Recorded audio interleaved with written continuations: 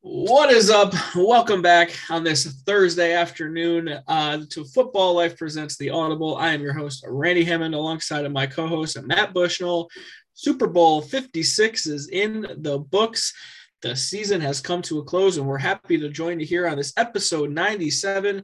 Matt, I got not to brag or anything, but it's 56 degrees here today in upstate New York, and it's feeling pretty good. Ooh, 56 degrees. Let me check. It is 64 here right now. Ooh, baby, we're close. It was chilly yesterday it was really chilly, Randy. I'm not going to lie. I was a little cold. I looked at the clock and it was like 5 o'clock and I saw that it was 60 degrees and I'm like, what the fuck is going on? Well, climate change and whatever you want to blame, but, I'm glad you're okay at the end of the day. Really just glad you and the family are safe, you're not freezing to death or anything, ultimately you're okay. Well, thank you, sir. It is greatly appreciated. I try to make sure that I keep my little toes in a blanket. It's important. You got to do it during the wintertime. Got to do it. Well, number 97 episode for this show, Matt Bushnell. We're creeping up to that triple digits here. And, we're continuing with the defensive linemen. I'll just start because I feel like I always give you the floor first. I'm going to go with two active players, two brothers, Nick and Joey Bosa. Both were number 97. It runs in the family here with both of them. Nick, obviously a stud with the Niners, and Joey is very good also with the Chargers. Who do you got for number 97, Matt? I'm going to go with an Illinois product. I played at the University of Illinois. Drafted, I believe, number 3 overall or number 2 overall. I can't remember exactly what order they went in. But Simeon Rice. Super Bowl champ. Oh, yeah. World champ with the Buccaneers. Great player. Hell of a football player. I would say Hall of Fame worthy. Yeah, no argument for me. I mean, that Bucs team, that I think of, is one of the most dominant defenses of all time for sure. All right. Well, we already got some people in the comments. You love to see that, Matt. And, we got to start the show. We got to talk about our Super Bowl 56 champion, Los Angeles Rams. Congratulations to Sean McVay, Matt Stafford. Where the hell am I going? I have no idea what I'm talking about. Matt Stafford finally gets his ring after all those years. Super Bowl MVP, Cooper Kupp. Unbelievable season from him. Let's just kind of go through the game here, Matt. And I know Henry wants us to get to the halftime show. We can touch on that a bit later here. But number one on the docket is, I guess we're going to go through this game with you, Matt. And the Rams kind of started hot, like I think a lot of us expected them to, when they jumped out to a 14-3 lead. Odell Beckham Jr. gets things going with a touchdown. Thank you very much. I did predict first touchdown score next to my guy. 14-3 lead. And then it seemed like the Bengals were able to stay in the game a little bit there. They had a T. Higgins touchdown thrown by Joe Mixon. The Bengals really had to fight and crawl, in my opinion, to stay in this game, and they caught some breaks to do so early on. Yeah, I feel like we're kind of burying the lead here because now, Randy, the last 8 teams to win the coin toss have all lost the Super Bowl. Buried the lead, 100%. This just completely buried it. I mean, I bet money on it. Like I told you what I was going to do. I was going to wait until the coin toss to see who was going to win it. Then I was going to bet on that team that lost the coin toss. And sure enough, I bet on the Rams to win the game. So kudos to everyone that follows that trend. And man, what a weird trend it is. To me, I go back to this. And I'm going to take it from the Joker movie with Joaquin Phoenix. I may have mispronounced his name. Joaquin. Thank you, Randy. That's why you get paid the big bucks on this show. But, you get what you deserve. And eventually, we praised the Ja'Marr Chase draft pick. And I'm not going to revisit that and say that's a bad pick because absolutely a home run pick. But it just goes to show that your biggest weakness is always going to show up on the biggest stage. And boy, was it glaring on this game. Joe Burrow just had no time to throw. Now, some of that does fall on Joe Burrow. You have to know, like, okay, this ball needs to leave my hand at this point in time. And if it doesn't, you know what's going to happen. But at the same time, Ja'Marr Chase runs those deep routes, but those deep routes take time to develop. I thought they were going to use Chase more on slants. Even quick outs, stuff like that, just to kind of get the pass rush neutralized. And one way to neutralize a pass rush is the screen game. I thought they had middle screens available to them. They had the outside halfback screens available to them. and they just never utilized it. And whoever their right guard is, he should be cut tomorrow. Just did a completely awful job. And why they left him one-on-one sometimes with Aaron Donald is completely beyond comprehension to me. But I take a look at the Rams offense, and I'll say this for a couple of things. The T. Higgins touchdown, let me just go back to that real quick. It should have been a flag. The officiating explanation, yes. The start of the second half where he grabs the face mask. Yeah, was it Boyd or Higgins? I think it was Boyd that scored. No, it was Higgins. You're right. It was Higgins. Okay. Yeah. So absolutely a face mask. It should have been called immediately. How they missed it, I'll never know. But you missed a key face mask on that call that probably would have not made this game as close as it was. And then you have to feel if Beckham doesn't tear his ACL, early on in this game, the way they were picking up yards, the Rams would have been able to put up some points, and then it would enable them that pass rush to get going a little bit more. I have to give a lot of credit to Matthew Stafford and Cooper Kupp, what they did on offense. Just they moved Cooper Kupp, and this is the part that frustrates me the most about the Bengals. You had an entire game plan built around Cooper Kupp. You had to have. You cannot go into this game not planning to cover Cooper Kupp. And they lost, OBJ, which was a significant loss for that offense. Van Jefferson didn't do much after that. And then you had a bunch of guys that I've never heard of, and I'm not even going to try to pronounce one of their names. But to me, how you let him just pick apart, when you go from man to zone, I cannot figure it out, because that's when Cooper Kupp started tearing them a new one. I watched the replay of the game. I watched the coach's film, and just the spots that they played zone in that let Cooper Kupp just sit down. Cooper Kupp's the best wide receiver against the zone in the NFL, and it is not close. It is such a huge disparity. You play zone against Cooper Kupp, you are going to lose 100% of the time. That's all there is to it. This guy has an innate feeling for where he needs to be. And by not bracketing him, have man on man with help over top is just befuddling to me. They didn't do it. I don't get it. One of the many reasons they lost this game. Well, I shouldn't have said 14-3. Matt Bush knows 13-3 because of the blown extra point by the punter. He blew the hold there after the second touchdown. Regardless, the Rams were in total control of this game until, as you mentioned, the Odell Beckham Jr. Injury, and it was non-contact. It looked awful from the second that it happened. He went down holding the same knee he had surgery on already. And don't make any mistake about it, Beckham already had 2 catches for 52 yards in this game, one of them being that first touchdown, and then another one being a 35-yarder where he was wide open. It seemed like to me he was a huge part of the game plan for the Rams, and the Bengals also couldn't stop him. It seemed like to me they had a ton of attention on Kupp, and the Rams knew that was going to happen, and they were ready to let Beckham just do his thing. And it seemed like that wasn't going to be something the Bengals were going to stop. And honestly, they were more willing to let Odell go off without letting Kupp go off. I feel like they in their own mindset were probably like, yeah, Kupp is the best player on this team. Let's not let him get his. Let's get OBJ. Let's, Stafford will, make mistakes anyway, as long as he's not, letting Kupp do his thing. The Beckham injury totally changed the Rams offense. They could not run the ball. They finished with 23 carries for 43 yards as a team. Cam Akers was terrible, just 13 carries for 21 yards. The most important run of the game for the Rams happened by Cooper Kupp. 4th and 2, he gets 7 yards on a jet sweep.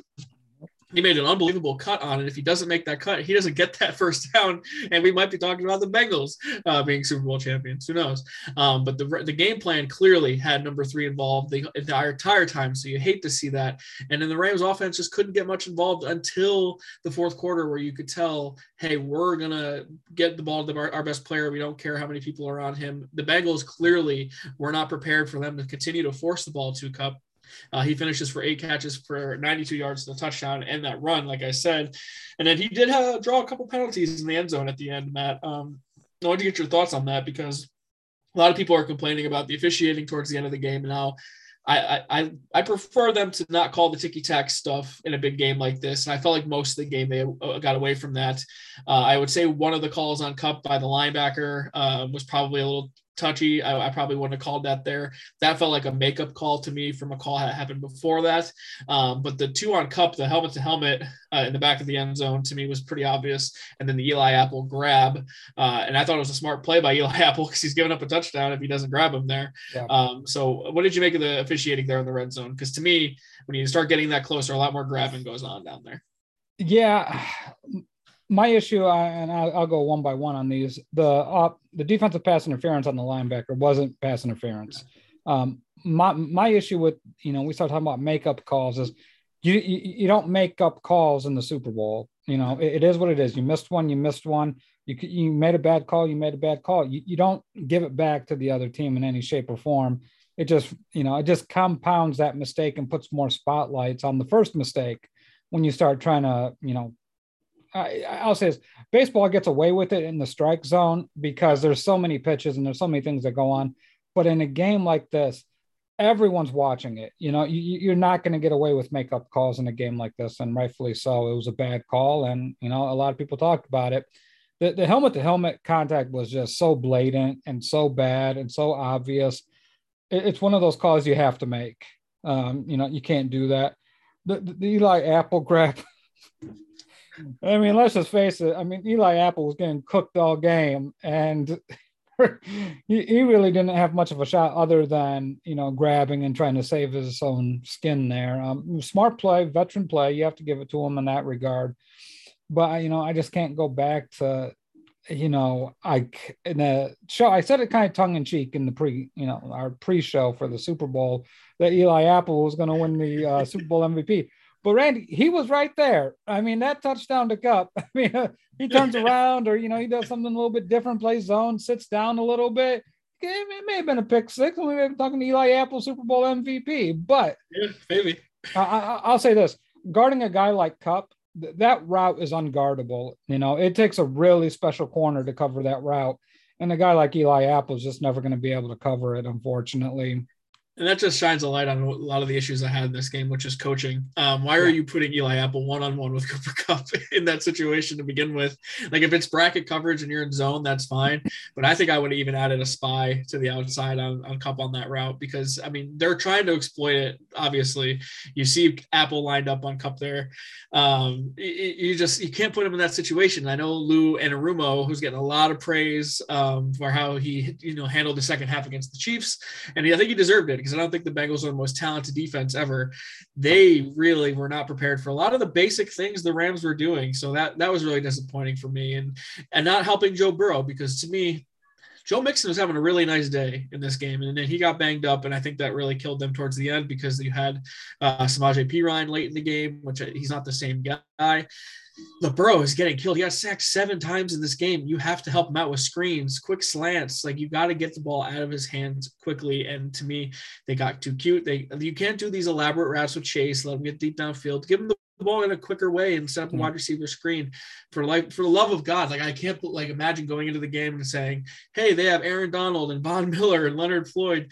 Let's just go one-on-one against them and let Burrow take 5-step drops and try to give him 7 seconds to throw. It doesn't make logical sense to me from a coaching perspective. Yeah. And Joe in the comments brings up a really good point too, that when we're talking about the penalties, the offsides, that wasn't, Aaron Donald was offsides on that 4th and 1, I think, or 4th and 2. Yeah. Pretty obvious stuff. Here's the thing. You talk to a lot of players and a lot of coaches. Usually the refs are going to give you one warning. Like, hey, man, you're offsides, get back over.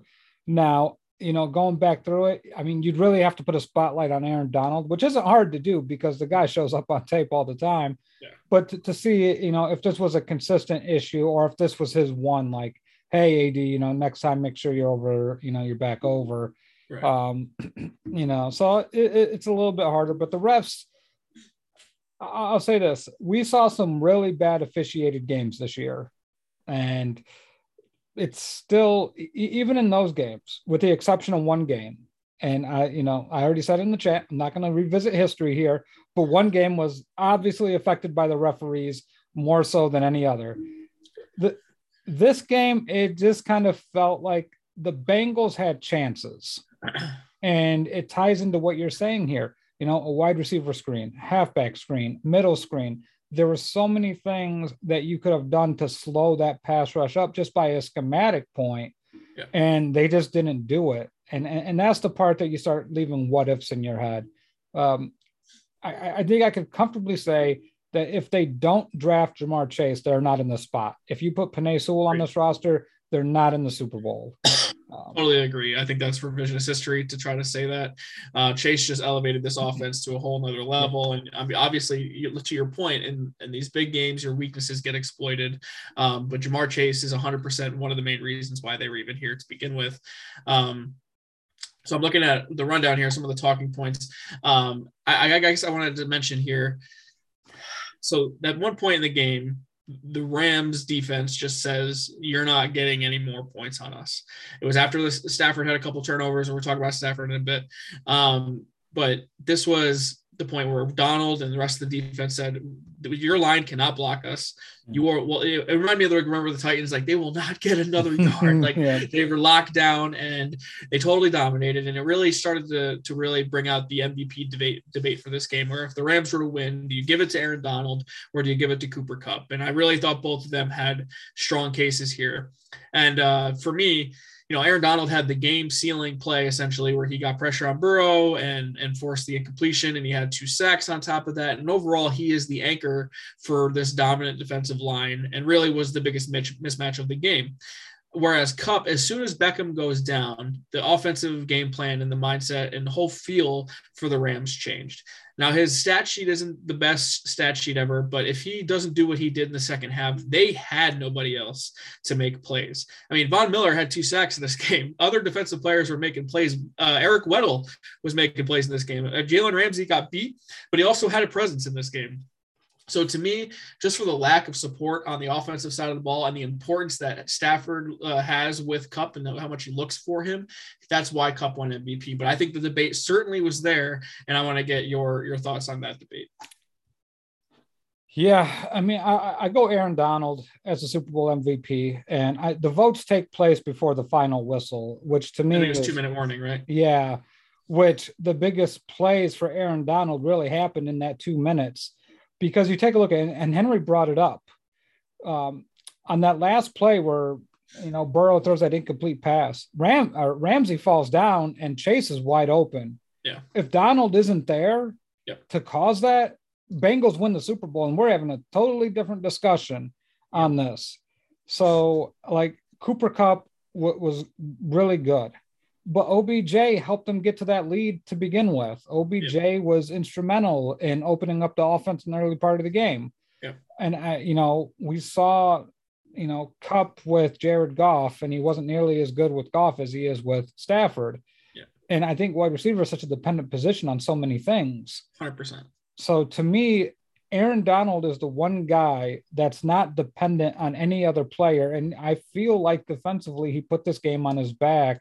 And he really, to your point that you said earlier, they were not going to get another yard. When it was time to win, Aaron Donald showed up and said, this is over, But to that point, I go back to it. If you know what you're going to do, and you're the Bengals, and this is my issue, there's things you can do to help protect your running back. Run the football. Off tackle was there. They, and I have to give a big shout out to my guy, Marco Trammell. Him and I were talking in a chat, during the game. And he was like, we got to start running some misdirection if you're the Bengals here. And I thought they didn't utilize the trap game. There were some things when Mixon got his yards, it was off tackle, it was misdirection, but the Bengals just didn't do enough of those things. And if I'm a Bengals fan, I'm concerned for a couple of reasons. One, are they going to prioritize the offensive line? Because we saw Burrow just get annihilated this game.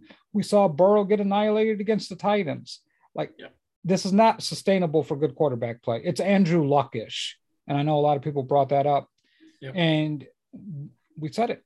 The Super Bowl amplified it. It showed you right front and center what this team's problem is. And then Zach Taylor.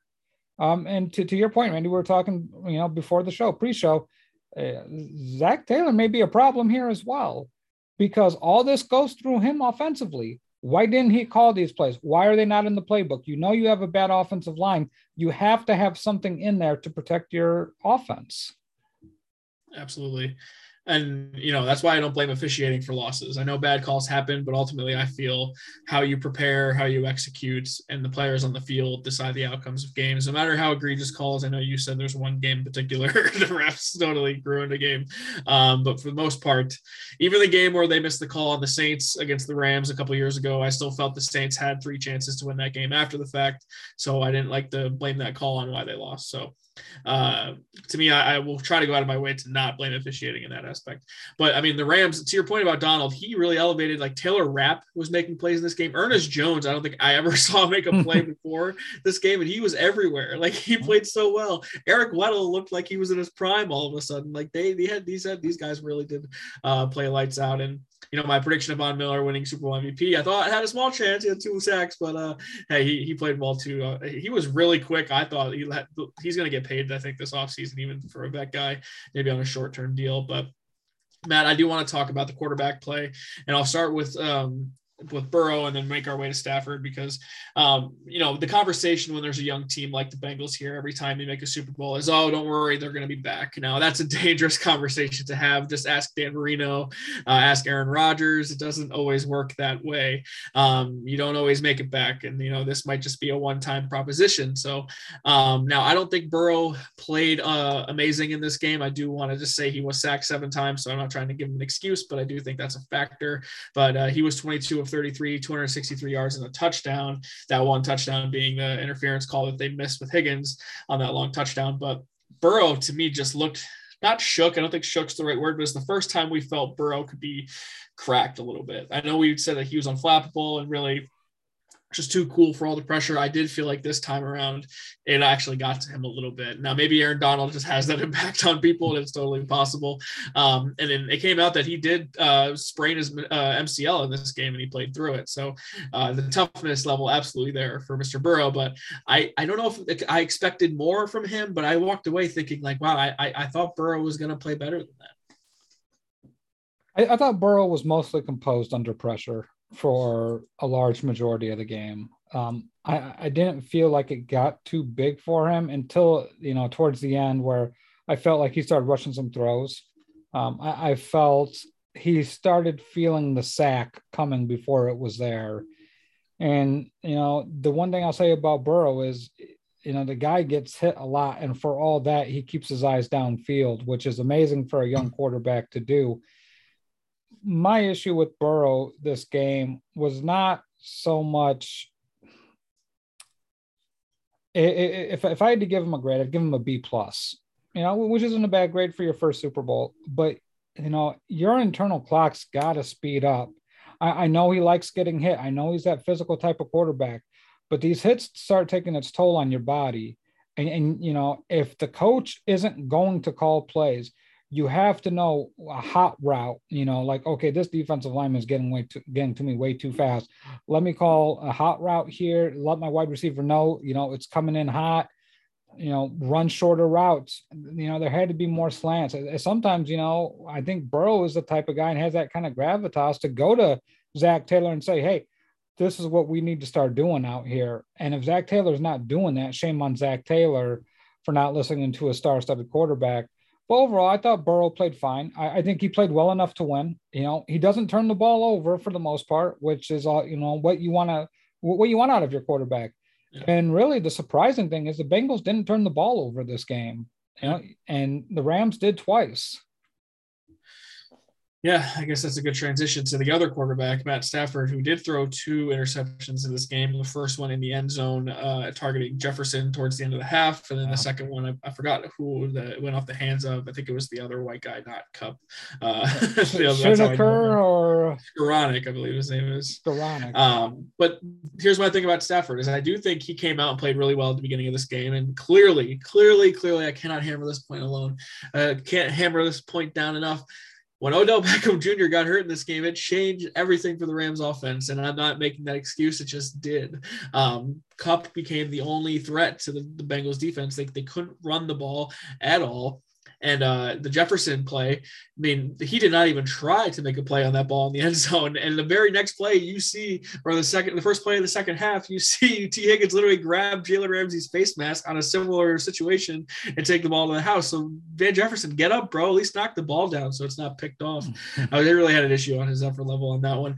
But Stafford overall, I thought played fine. He had that unbelievable no-look pass to Kupp in the fourth quarter, which I thought was almost necessary to sort of mislead the linebacker to get Kupp some space there. But Stafford, I feel like, had a kind of game Stafford always has, where he didn't play a perfect game, but ultimately made enough plays. He, seems to make a lot. There's not really a throw he can't make. I've always felt that way. And overall, he the two mistakes he made didn't kill them in the end. So this time around, he got a little lucky, I felt. But overall, there's this Hall of Fame conversation around Matt Stafford. I don't think his performance in this game necessarily puts him to the top of that pedestal, but I think now, given that his career is not over, eventually he's going to find himself into that space. But overall, Matt Stafford in this game throws 3 touchdown passes and the 2 picks and wins the Super Bowl. So what do you make of Stafford's performance, Matt Bushnell? And I want you to weigh in on the Hall of Fame conversation with him. Absolutely. The first interception, it kind of sucks. It's like a bad punt, in reality. It's third down. I think it was 3rd and 12 or, so it's something. Right before the half too, right? Yeah. Yeah. So, I mean, those aren't the worst interceptions in the world. It kind of sucks. It goes on your stat sheet, but, it's not a backbreaker. You'd have liked for him to take something a little else, maybe get into field goal range there. But all in all, I'm not going to kill him over that interception. The second interception is always kind of rough because the timing looks off. You got a new wide receiver. He probably hasn't really targeted Skoranek that much. And I'm sorry, I just think of chronic every time I say Skoranek. So we're going to talk about that in a second. But to me, it's thrown a little bit behind him. I know it's off the hands. You got to catch us as a wide receiver. To me, Randy, the biggest takeaway I took away from Stafford's play is I feel like this. If the Chiefs run the ball in the second half against the Bengals, the Chiefs are hoisting the Lombardi trophy again, because, every playoffs, I kind of feel like, did the best team really win the Super Bowl? I think last year, the Bucs, I could say the Bucs were the best team. The year before that, the Chiefs, absolutely. I think the Chiefs were the best team. I do not believe in my heart of hearts that the Rams were the best team. And largely that comes on to my feelings about Matthew Stafford as a quarterback. I know a lot of people love Matthew Stafford. They'll cite the Detroit years, and Detroit is absolutely awful, and that's a valid point. But at some points, we've seen really shitty teams being dragged up from the depths of hell by a really good quarterback. We saw what happened to the Colts when Peyton Manning got hurt. Like, it was a complete dumpster fire. And to me, that excuse only holds water for so long. I give Stafford credit that he played well enough to win. All right, onto the Hall of Fame stuff, since we're here knocking on the door, talking about his career. Right now, if Matthew Stafford were to retire today, I would not vote him into the Pro Football Hall of Fame. Agreed. I think you look at a relatively younger-ish, middle-aged quarterback. Was he 32, 33? Yeah.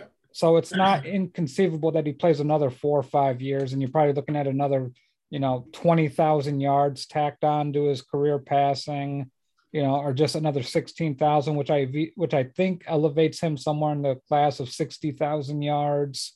I'm pretty sure he's going to get close, if not over 350 touchdown passes, if he's not already knocking on that door. So overall, the counting stats are going to be there, but this is in reference to Richard Sherman's post about, Matthew Stafford. He was never an all-decade player, never an all-pro, never an MVP, all this stuff. And look, he played in an era against Peyton Manning, Aaron Rodgers, Tom Brady, Ben Roethlisberger, Phillip Rivers, and, even Andrew Luck for a few seasons. But I will say, even if those, you take away 3 of those guys, I'm just not sure if Stafford was ever the quarterback. I'm like, man, that guy's going to win me a championship. I always felt like he threw away games, and I don't think he was ever deserving of an all-pro team. I don't think he was ever deserving of an MVP vote, for the best quarterback in the NFL. He's a really nice quarterback, a really good quarterback, but he's not great. And this is where my issue with the Hall of Fame comes in. Are we letting in really good players, or are we letting in really, great players? So. Well, the Hall of Fame made that decision a long time ago when they elected Joe Namath into the Hall of Fame. Yeah. And they elected Ken Stabler into the Hall of Fame. Yeah. They basically said if you're a quarterback and have great regular season statistics, you're going to make the Hall of Fame. So to me, it's not a slight on Matt Stafford. It is an indictment on what the Hall of Fame has done. And this is why I say Eli Manning's going to be a Hall of Famer, because I'm not saying he's a first ballot or he even deserves it, but if certain guys are in the Hall of Fame, you set that sort of precedent that other guys can be inducted. And I think Stafford will. So I'll just give you some of his career numbers here, Matt. Career yardage, he's just about to get 50,000 career yards. Yeah. In his career passing touchdowns, he is at 323 right now. So he's going to be over 400 when his career is all said and done. I mean, if he plays another, 7 years, he might be pushing 500. It depends on if he plays well on all of those. So to me, on those numbers alone, he's probably going to get it. He'll probably never get the MVP or all pro love. And honestly, he might not ever deserve that. And Eli Manning never did any of that either. But sometimes if you win and you have all the regular season stats and the longevity in your career, it's enough to say you're in. Well, and Randy, when we talk about this, my stance on the Hall of Fame is this. You can vote in whoever you want to vote in, but how I would vote players into the Hall of Fame is, could you tell the history of this league without mentioning such and such player? Joe Namath, for all his warts, you have to put him in that conversation because he changed the course of the Super Bowl. He doesn't make that famous prediction. Yeah. The Super Bowl is not as big as it was. Broadway Joe was the first kind of cross-stream star. I'll give you an example. He's the Hulk Hogan of the NFL. Interesting. Hulk Hogan's, I don't think anybody would ever say Hogan's the best worker or, the best champion ever or whatever, any of those things. But he brought mainstream appeal to a sport, to entertainment. Brother. The Hulkster is going to come get me for this. But, to me, I think Broadway Joe brought that to the NFL. I mean, the NFL is a storied history, but let's keep in mind, baseball was always kind of the king with a lot of their personalities. Football is kind of like the Neanderthal sport. So Broadway Joe kind of brought the prettiness to the NFL. Yeah, and if you're by your logic, then Eli Manning absolutely is a Hall of Famer. I already told you. I know, but I'm just saying there would be one undefeated team that played 19 games in the history of the league, and there's not because of one guy, because of the quarterback for another team. So you're right. I mean, he's a part of the most famous family in the sports history too, which helps. Yeah. And then that aspect too. And to your point about elevating a loser franchise to success, look no further than what Joe Burrow has done with the Cincinnati Bengals. For staring us right in the face. I mean, maybe Stafford's career would be a little different if he could have helped even win one playoff game with the Lions over the course of his career, and he could not do that. So, good points. I originally probably thought before the game I would have voted Stafford in. Maybe that assumption was like he won Super Bowl MVP and played lights out. But hey, Phil Simms isn't in the Hall of Fame either, and he has a Super Bowl MVP and also played one of the best games a quarterback has ever played in the Super Bowl. So yeah, it's not guaranteed this is a thing, but I think Stafford's overall body of work will get him in for that. But there is one for sure Hall of Famer on the Rams, and his name is Aaron Donald. I'm happy for him getting the ring. He is, when you look at the arrows of football and try to pick out who the best players are, those are the easy Hall of Famers. And for us covering this game, Aaron Donald is far and away the best defensive player of this era, and I'm happy that he finally got the thing he's been chasing so hard for. So. And I know this is a little off topic, and I'm kind of veering off the runway here, and I apologize for this, Randy, but it goes back to Hub Arkus from Chicago, who talked about Aaron Rodgers, who won the MVP this past season, as we all expected. But he brought up like this award, this MVP award is now just a quarterback award, pretty much, which I couldn't agree more with. And it's making me think about this in retrospect. We talk about defensive players. We talk about, just players in general, offensive players. do the Rams win the Super Bowl if you take Aaron Donald off this team and put on a comparable defensive tackle? Well, I don't want to say a league average defensive tackle. I mean, can OBJ not tear his ACL in this game? Because I might think they win anyway, but I mean, probably not. Yeah, I mean, it makes a difference. I think you can put in a lesser quarterback than Matthew Stafford and still win this football game. You know, I know Goff will get brought up and they lost to the Patriots, but that's kind of a different animal here. These Bengals are not the New England Patriots, not even should be mentioned in the same breath as them. But I find it criminal that Aaron Donald is probably going to retire without winning a league MVP award. And that part really disturbs me. A guy like Khalil Mack, who won, you know, who was all pro at two different positions in the same year, didn't even get an MVP vote. To me, it just feels like we have solely taken the focus off of the team aspect of it. And this is, you know, an indictment on the NFL right now. It is a quarterback league.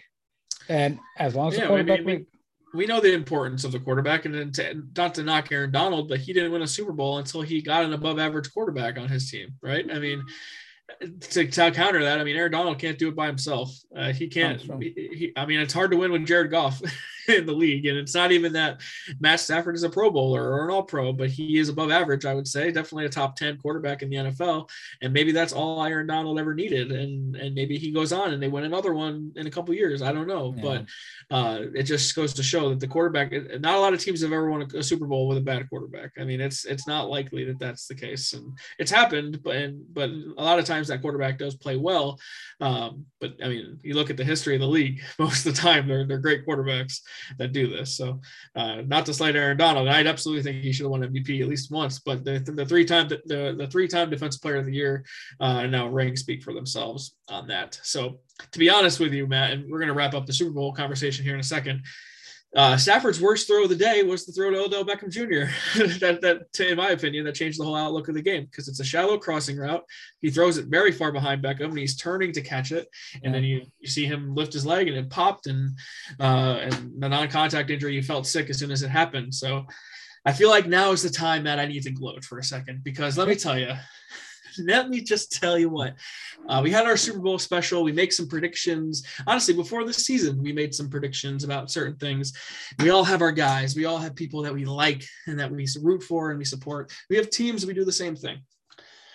So let me paint a picture for you.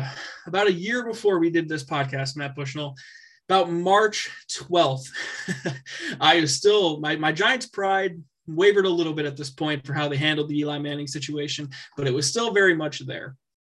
I just want to, say at this point in time in my life, I worked 3 to noon in the morning. Let's just say I had to be at work at 3 o'clock in the morning.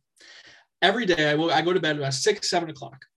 About 8 o'clock on March 12th, the Giants traded Odell Beckham Jr.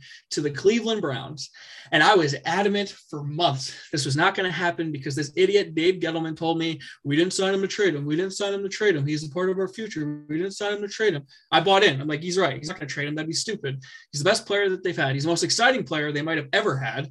And he's the best player they've had in the last 5 years, whatever. Anyway, they trade the guy. I promise you, I never woke up to more text messages, to more missed phone calls, to more Facebook notifications, people making fun of me, checking in to see if I died or see if a family member, they all act like I lost a pet. It was such a weird day for me. So they traded him to the Browns, and then there's a debate whether the Giants or Browns lost or won the trade. Let's just face it. Neither team won this trade. Neither team won the trade. Beckham gets out of Cleveland because Baker Mayfield can't throw him the ball. All of the Giants' assets that they got from him are basically damaged goods, besides Dexter Lawrence, who's just whatever. Anyway, Beckham finally gets to the place where he always wanted to be, and that's Los Angeles. He is finally healthy. He gets to the point where he's playing with a good quarterback. And not only is he's not even the number one guy. He gets to play with Cooper Kupp, who is very much the number one guy.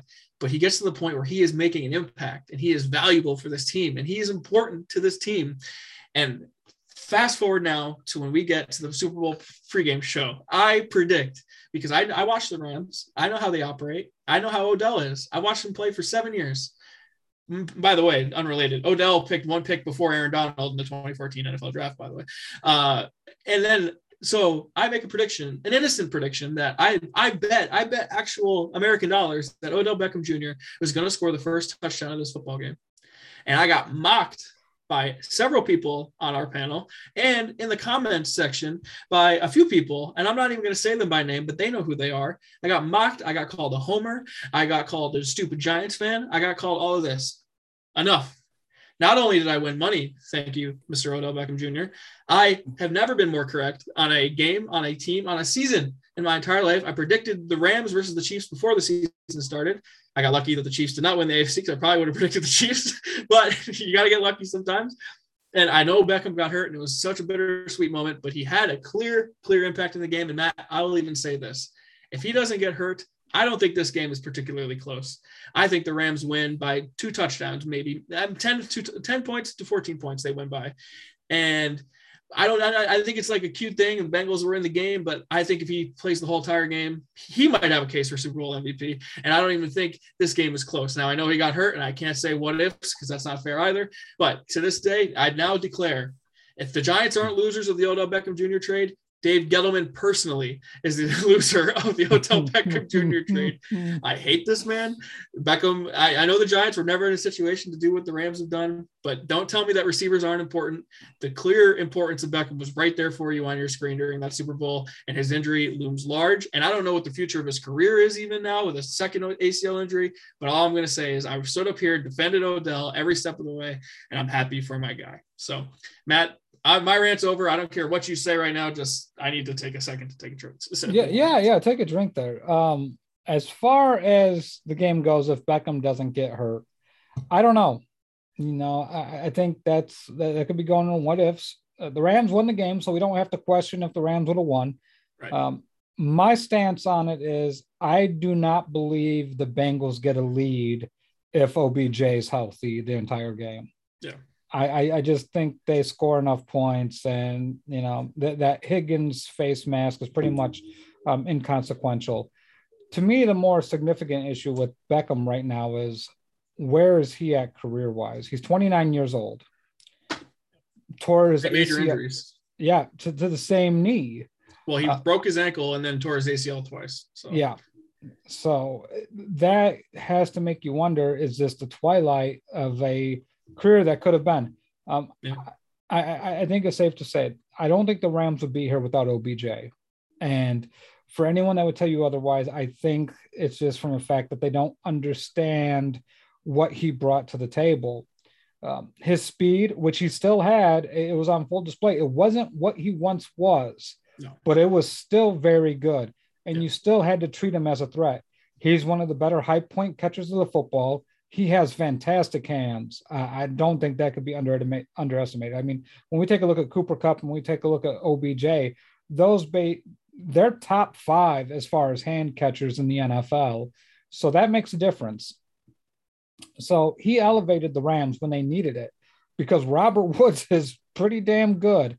Yeah, huge loss for them too. Yeah. So I mean, it may have been a different season if Robert Woods is healthy, and they also get OBJ, but they probably don't get OBJ with Robert Woods' injury. It happened on the same day, I think, or the next day. Woods got hurt after they signed Odell. So yeah, and I think OBJ's had this stigma around him about him being a team killer or not a team player. Look. The issues in Cleveland are the quarterback position. I mean, that's the issue in Cleveland. It's not OBJ. Baker Mayfield doesn't process information fast enough. He's slow to read the defense, and he throws the ball way too late. He rarely throws it on time, and his arm is, I think, wildly overrated. Now we go take a look at he gets in the Rams situation. Stafford has experience with big-time wide receivers. OBJ doesn't have to be the focal point of the offense. He's got Van Jefferson, who's got a lot of speed, and then he's got Cooper Kupp, who can, destroy a defense when you find him in the right spots. And OBJ was able to help that offense and eventually become the number 2 wide receiver that they desperately needed to go on this run. 100% a perfect situation for him to succeed. And if he to a spot where he was the number one wide receiver, maybe it doesn't work out. Yeah. And I'll say this, the quarterback was a major problem for the Giants when he was there too. I love Eli Manning, but Odell was very much the reason why Eli Manning was able to play for as long as he was. And I almost got kicked out of a Giants group for saying this yesterday. But look at Eli Manning's statistics in 2013 before Odell Beckham Jr. were drafted. He had 18 touchdowns and 27 interceptions. He was brutal that season. And I know Victor Cruz got hurt, and I know the offensive line was bad, but the offensive line was still bad after that, and he put up much better numbers when OBJ was there. I'll never fully defend how Odell handled the Giants situation towards the end, because I don't think he did handle it the best way possible. But this idea that he is responsible for the Giants' failures for the last decade and that he was all the reason why the Browns offense sucked, I'm not here for it. The guy has always been a player that helps the team win. He wants the ball. He's competitive. Like, that's the way he is. That's what every diva wide receiver is like. Ultimately, they're selfish. They want the ball, but they ultimately think that they're the best player on the team and they can make plays. So I don't fault him for being competitive. So I'm happy for him. And honestly, his 3 injuries, just for the record, all were based on quarterback mistakes. Eli Manning overthrew him on a slant where he had to jump 4 feet in the air to try to catch. He landed, shattered his ankle. The torn ACL, Baker Mayfield threw an interception. Odell had to stop to try to make a tackle. Knee blew out. And this time around, Stafford threw behind him, and once again, his knee blew out. So really bad luck. Obviously, when you're probably got the stigma of being injury prone at this point, but if Odell were to retire today, he's not going to make the Hall of Fame or anything, but nonetheless, I'm a huge fan, always have been, and I'm thrilled for the guy, and clearly made an impact on the Rams, and I think he should sign back with them. I think it's the ideal situation for him to succeed, but if he can get paid, I would probably advise him to do that too, because I don't know what the likelihood of that is in the future. He ain't getting paid. It's 1-year deals from here on out for him. Probably. Yeah. I think he likes it there. I think he's happy with playing in this team, in this situation, so I think he should stay. Be a really good number 3. If he can get healthy again, absolutely. All right, that's my OBJ rant, and everyone I figured everyone thought it was coming, but at some point, Matt, when you've been right about something, you got to let it off your chest. I'm glad it finally came into fruition. Okay, we're gonna talk NFL honors, but Henry brought up something I didn't even put in the rundown, but I feel like we should touch on it. The halftime show, which we talked a lot about in the Super Bowl special. Look, I loved the way Dr. Dre and Snoop Dogg kicked it off with Still Dre. I love that Dr. Dre truly was like the focal point of the whole thing. It really was very California. The beats, the songs, the 50 Cent surprise. I thought Kendrick was unbelievable in this too. I mean, really, all of them did well. I expected more out of Eminem, but I feel like he was like, I'll take a step back. I feel like he really tried to give everyone else more shine. And I don't know if that was his decision, but maybe inadvertently he got more shine himself when he took a knee when he was told not to do that. But look, I think we all talked about how we grew up with a lot of this music, and I was happy to see it come back. And I like the way that they started it with Still Dre and ended with the next episode. So they really tied in that whole generation of music, and all really tied into Dr. Dre. So Matt, what did you make of the halftime show here? I thought it was carefully crafted. Yeah. To me, it felt like everyone even Kendrick Lamar. I mean, Kendrick Lamar came out, dropped some F-bombs, and he kind of reeled it back in a little bit. But it felt to me that all the performers knew the gravity of the situation. Like, they had to lay a foundation so other performers of this genre of music could perform. And I love the show. When Dre started playing I Ain't Mad at You on the keyboard, I dang near lost my mind, and then they went into the next song, which I was disappointed in, because I would have popped more than CM. You knew he was going to transition into it, though. You knew he was going to. Yeah, man. But overall, I love the show. I thought Mary J. Blige killed it. I thought, Dre and Snoop just absolutely hit it out of the park. When they played California Love, it was perfect. I thought that was really well done. I knew they were never going to do a Tupac hologram. I thought the voiceover, adding his lyrics in there would have helped. But I understand why they didn't. That's fine. Tupac is a very polarizing figure and has a very checkered past, I would say. If you don't know all of it, if you just look at it on the surface, it feels like white America kind of has branded Tupac as the spokesperson of the thugs. So I get why that would be on there. To me, overall, I thought Eminem was the weakest performer on the stage. Granted, he didn't get a lot of airtime, but I understand why. So I'm not going to kill anybody over it. But I mean, bravo for one of the best halftime shows in the history of the Super Bowl. I will say this, though. For the first time in a long time, I got thinking about this, Randy. The best halftime show ever, and I'm just going ambiance here, was Prince in Miami, because when he's singing Purple Rain and it starts raining, yeah. Hard to beat. I can't see an act doing that, because it's like he summoned the fucking rain. It was like, all right, time to rain now. Come on, weather. Like it was incredible. This is up there though. This is in the conversation. I loved it. It hit all the right chords with me. Brought up a lot of my teenage years. I think Eminem's third album actually came out when I was graduated high school. So it makes me feel kind of old, but I loved it. It was definitely for me. Yeah, I mean, I loved it, but I think now we just live in this world of hyperbole where everything that just happened is the greatest thing to have ever happened. And I don't like, this game wasn't the greatest game ever. And I mean, I love the halftime show. And I think what you said is important, that it's one of the best and it could be your favorite. I don't necessarily think it makes it the best halftime show ever. Like, to me, I think they really tried to PG themselves for obvious reasons, and that maybe took away from it a little bit for me. And I thought Eminem might have had some pre-recorded stuff in there, which I didn't like either. I would have liked to see him actually do some rapping, and that's why I thought Kendrick was so good. I actually felt like he was actually rapping himself, and I thought that added a ton. And people making fun of 50 Cent, like he got fat. Like, I wish I would look like that at 46. Like, if that's fat, then I'm screwed. Like, he looked good to me. I don't know. But to me, I think of like the Michael Jackson the halftime show. I mean, that's really what kind of set the standard for a lot of these things back in the day. And Beyonce paid homage to him with her halftime show, which I think was less than 2 years after he died, by wearing a similar outfit. I mean, Beyonce's was unbelievable. I mean, it was 10 years ago now, but hers was so good. And really, they've had a good stretch, because I really think Bruno Mars did a great job with his. Lady Gaga really did I mean, she really puts on a great show, I've heard in general. I thought Katy Perry's was entertaining, maybe not the same level, but I nonetheless still pretty entertaining. Nice to look at, nothing else. But I mean, they've had some good ones, and this is up there for us. And I think this is our style of music too.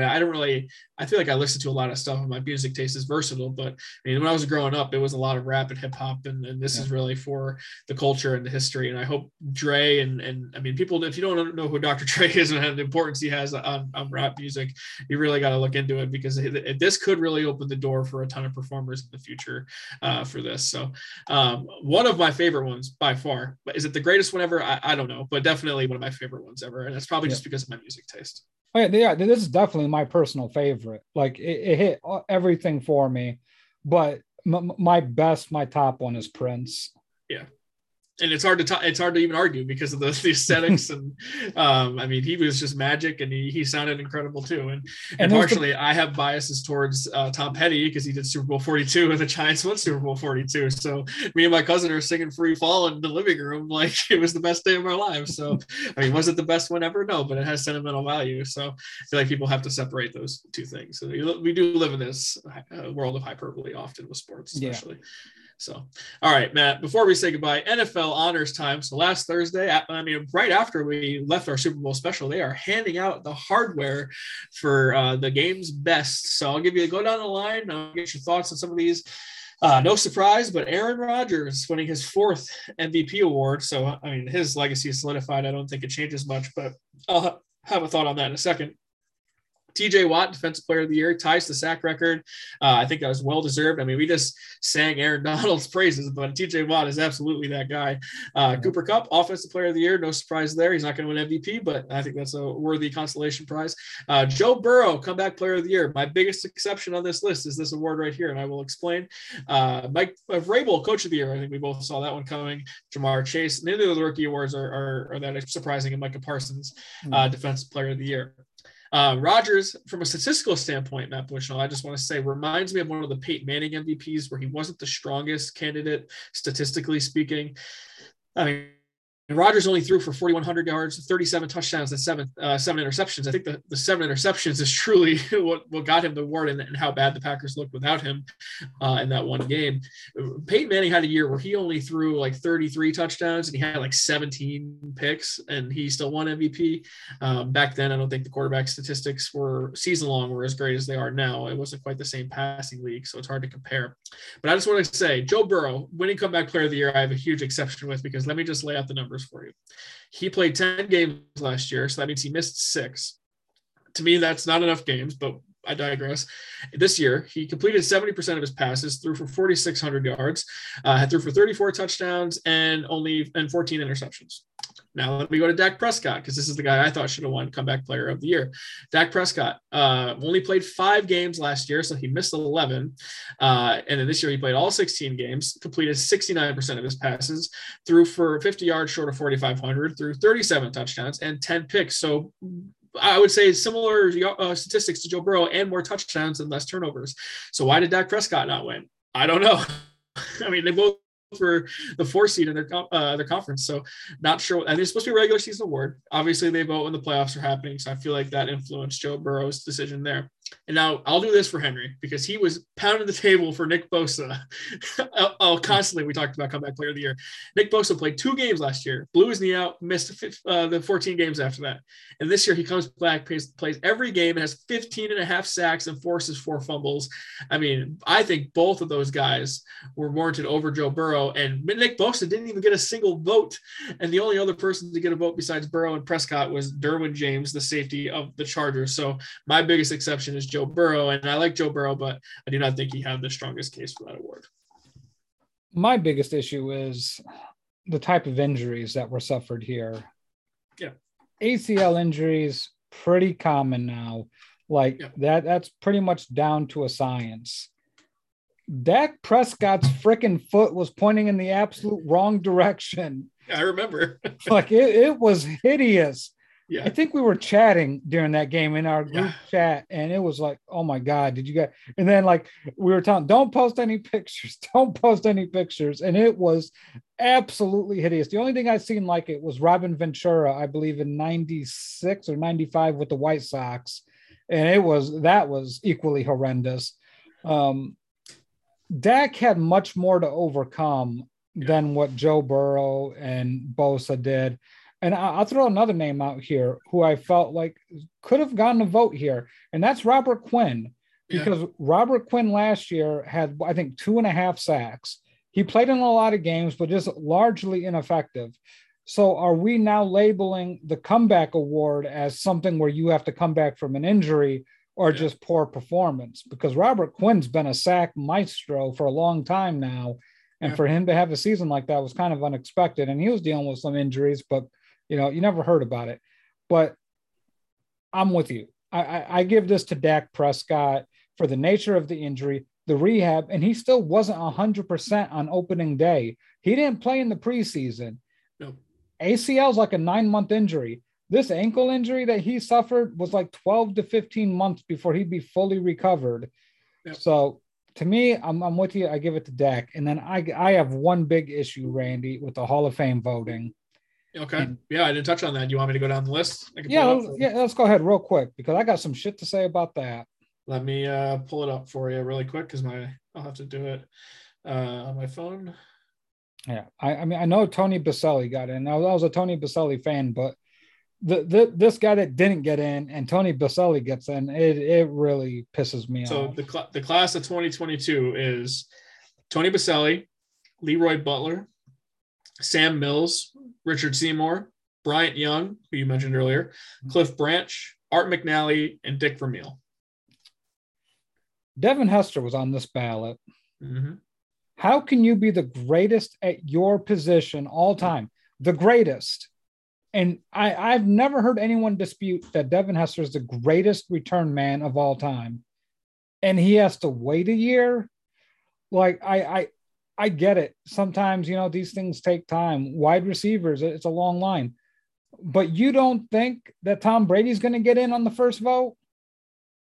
And I mean, he's the greatest quarterback of all time. I'm not comparing Hester to Brady, but I think if you're widely you can't argue that you're the best at this position and you don't get in on your first try. There's something wrong with that voting process.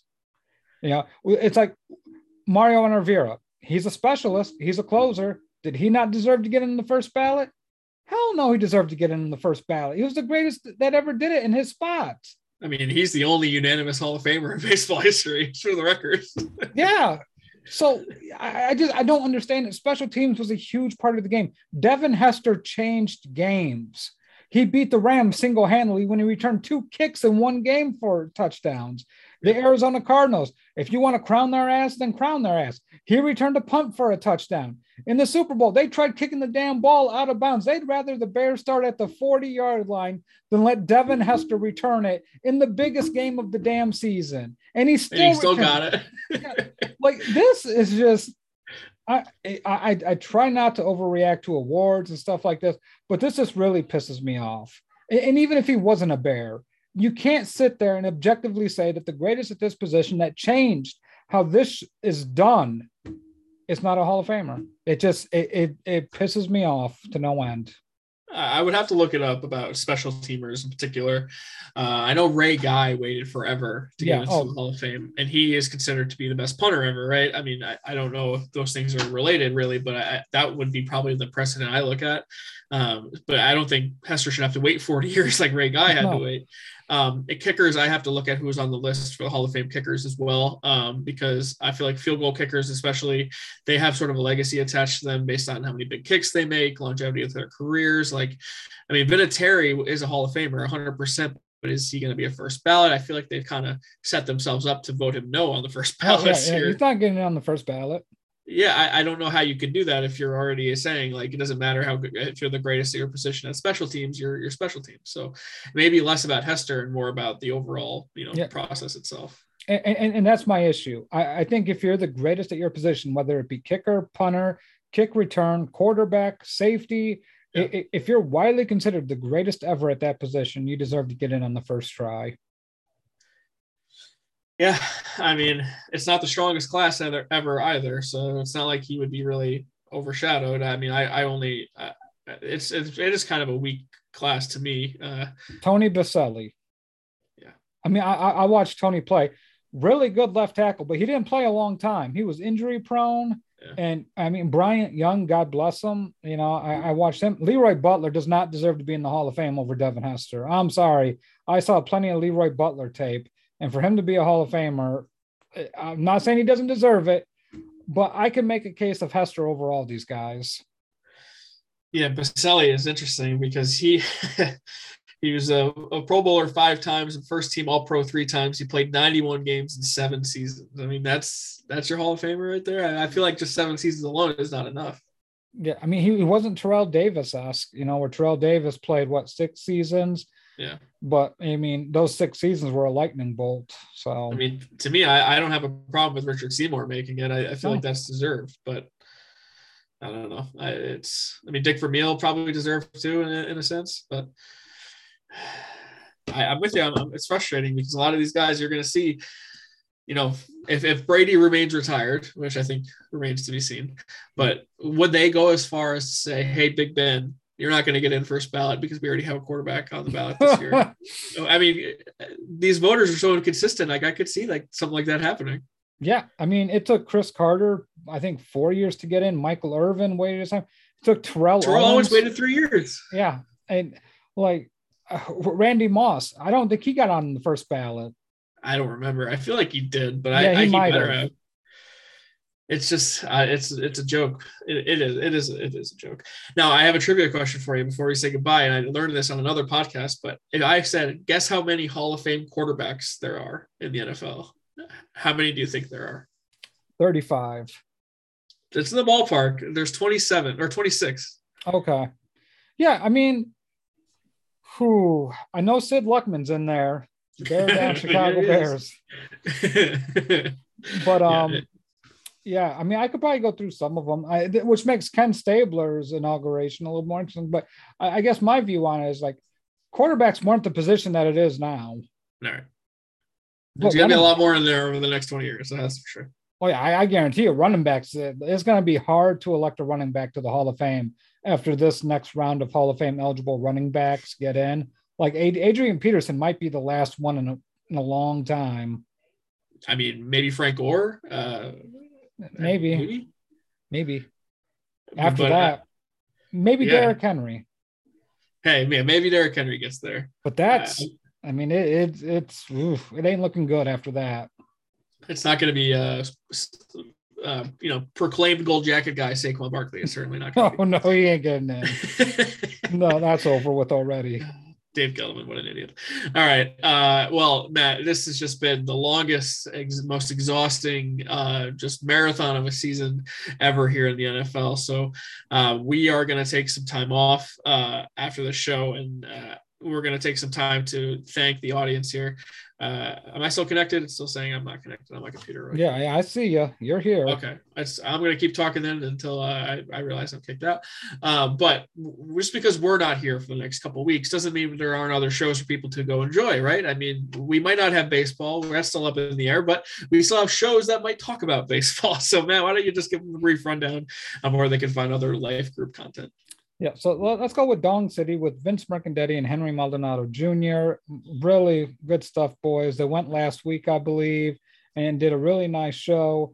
But baseball's hard right now. Yeah, there doesn't seem a lot of traction, a lot of action. And then our other baseball podcast on Sundays with Felipe Milicio, Austin Spiro, and I saw Sean Connor Flannery join them this past weekend. So that may be a more consistent thing. I'm not sure, but the Total Bases podcast for your fantasy fix. And I got to be honest, I don't know if there's fantasy baseball this year. I don't know if there's baseball this year. It's not looking good after a 15-minute meeting today. And then we jump over to our basketball life brethren, Leon Tompkins and Jacob Anthony Moses with the Step Back podcast and Basketball Life. Jacob promising Gunsmoke from for some Bulls fans. So Jacob's Knick fandom is in a lot of pain right now. So I'm sure he's going to be talking about the Knicks. Anthony Davis suffered a very gruesome injury last night. So that one is not looking good for the Lakers. But tune into those guys Monday nights at 8 p.m. Eastern, I believe. It's getting interesting in the NBA, getting real interesting over there in the National Basketball Association. And there's a bull that's hot right now. I'm watching that streak from DeMar DeRozan. Yeah. Doing some special things, but we got to focus on some other sports because, the NFL, it's the lull period for them. But have no fear. Free agency is going to start here in a few weeks. We will be back for that. And then it is time to start talking draft, Matt Bushnell, because we will be in Las Vegas for the draft this year. Very much excited for that. If you were going to be in Vegas, be sure to hit us up and we can get to do a little Loot Life Group meet and greet. Really looking forward to that in April. So, Matt, I don't know what's next for you, but I'm going to sit here and kind of lay low and relax and prepare for this wedding I got coming up. And I hope you enjoy some time off with you and the family. Yep. I'm going to take this time and reflect on all the things that the kiss of death I gave all these teams in the playoffs, figure out where I went wrong, study tape of shows where I may have been misguided on some predictions. I'm going to study the tape, Randy. I'm going to study the tape, and I'll come back better than ever. But there's a lot of tape watching that's going to happen. No doubt you're going to study the tape, my friend. I have no doubt about that. That's what you do best. So I just want to say thank you to the viewers, whether you watch us on Facebook Live and interact with us on all the shows. That is so crucial and important to what we do. If you watch us on YouTube and for some reason you like our faces, thank you for that as well. I decorate the wall behind me to hope to impress somebody, so I hope somebody enjoys it. And then anyone who just listens to the audio only platforms and my nasally voice halfway through every show and my nose gets randomly clogged up for some dumb reason and I sound worse, you're really braving the elements more than any of us. So when it gets hectic towards the end here, you are truly the heroes. So I just have to say from the bottom of my heart, thank you guys for all the support. And the NFL keeps extending these weeks. So these shows keep going on and on and on. And it seems like it's never ending. So I think Matt, more than anyone, is worthy of a vacation here. So Matt, I'm going to give you the floor. Do you have any season parting words for the audience before we shift gears for 2022? All in all, I think we can look back at all our teams and really say they provided us a glimpse of hope. unless you're a Jacksonville Jaguar fan, where it's just like a black hole of death. Yeah. But fun season. I got to thank the audience for the guys tuning in. I can't say enough from the people that jumped on to help guests, be our guests. We always look for good people to jump on and share some words of wisdom with us. But overall, the amount of time it takes to tune in and that you listen to our nonsense sometimes, listen to me carry on about a bunch of gibberish sometimes, it feels like. Thank you guys the most. I can be a hot take machine, and I'm not one too shy away from that, but you guys have made it so much fun. And I just got to let the fans know that you guys see a lot of the show, but really behind the scenes, Randy, you have done so much. And I think it largely goes unappreciated sometimes, but I just always have to say thank you. Your rundowns, your preparation, how you want to go with the show, your thoughtfulness that goes into it is really the driving force of this show. And that's what makes this show, in my opinion, of such high quality. Yeah. Well, it's easy when you have a great co-host who you can just toss random topics to and you'll have a take on anything. So if you didn't talk, it would be much harder for me to do the show on my own. So thank you for empowering me to make these rundowns and make me creative with this. And you handle the technical side. So it's not just me, you're the one uploading the shows. So that is all effort on your side. So I know I wish I could go down the line and thank everybody personally, from Henry to Vince, Leon, Jacob, Corey. Shout out to Lucas. I know he's going through some stuff. I hope our thoughts and prayers are with him. I know it can't. If I'm not going to get into it, but keep your thoughts and prayers with Lucas, man. He's going through quite a bit right now. So all of you who have supported us and been on the show, we greatly appreciate all you do with us and for us. You truly mean the world to us. And honestly, I love football, and you all make me love football even more and make me look forward to my Tuesdays and my Thursdays, Matt. And you especially keep me on my toes. You educate me. You keep me in line. You tell me when I'm being a shill and tell me when I'm being fair or not fair. So it's truly fun to troll back and forth with you. But honestly, I respect you as a guy, and I'm happy to do this with you each and every week. Well, thank you, Randy. And for those who paid attention, we're going to get to number 100 here pretty quick. And I think that's the end of the number game. Yeah, well, we're going to figure out what the hell to do with that. The referees are in the 100. Oh, God. That's where I'm out. That's where I'm totally out of there. Oh, man. Maybe we'll just do trivia based on those numbers or something. I'll have to come up with something. Who knows? And stay tuned for stuff for Football Life. I got ideas for that too. So keep the off-season fun as well. So, all right. Thank you again. Longest season ever. Craziest outcomes ever. It's truly the greatest sport in the world. Absolutely love talking about it with all of you. So on behalf of Matt Bushnell, I'm Randy Hammond saying thank you for a wonderful season, and we'll see you guys in a few weeks.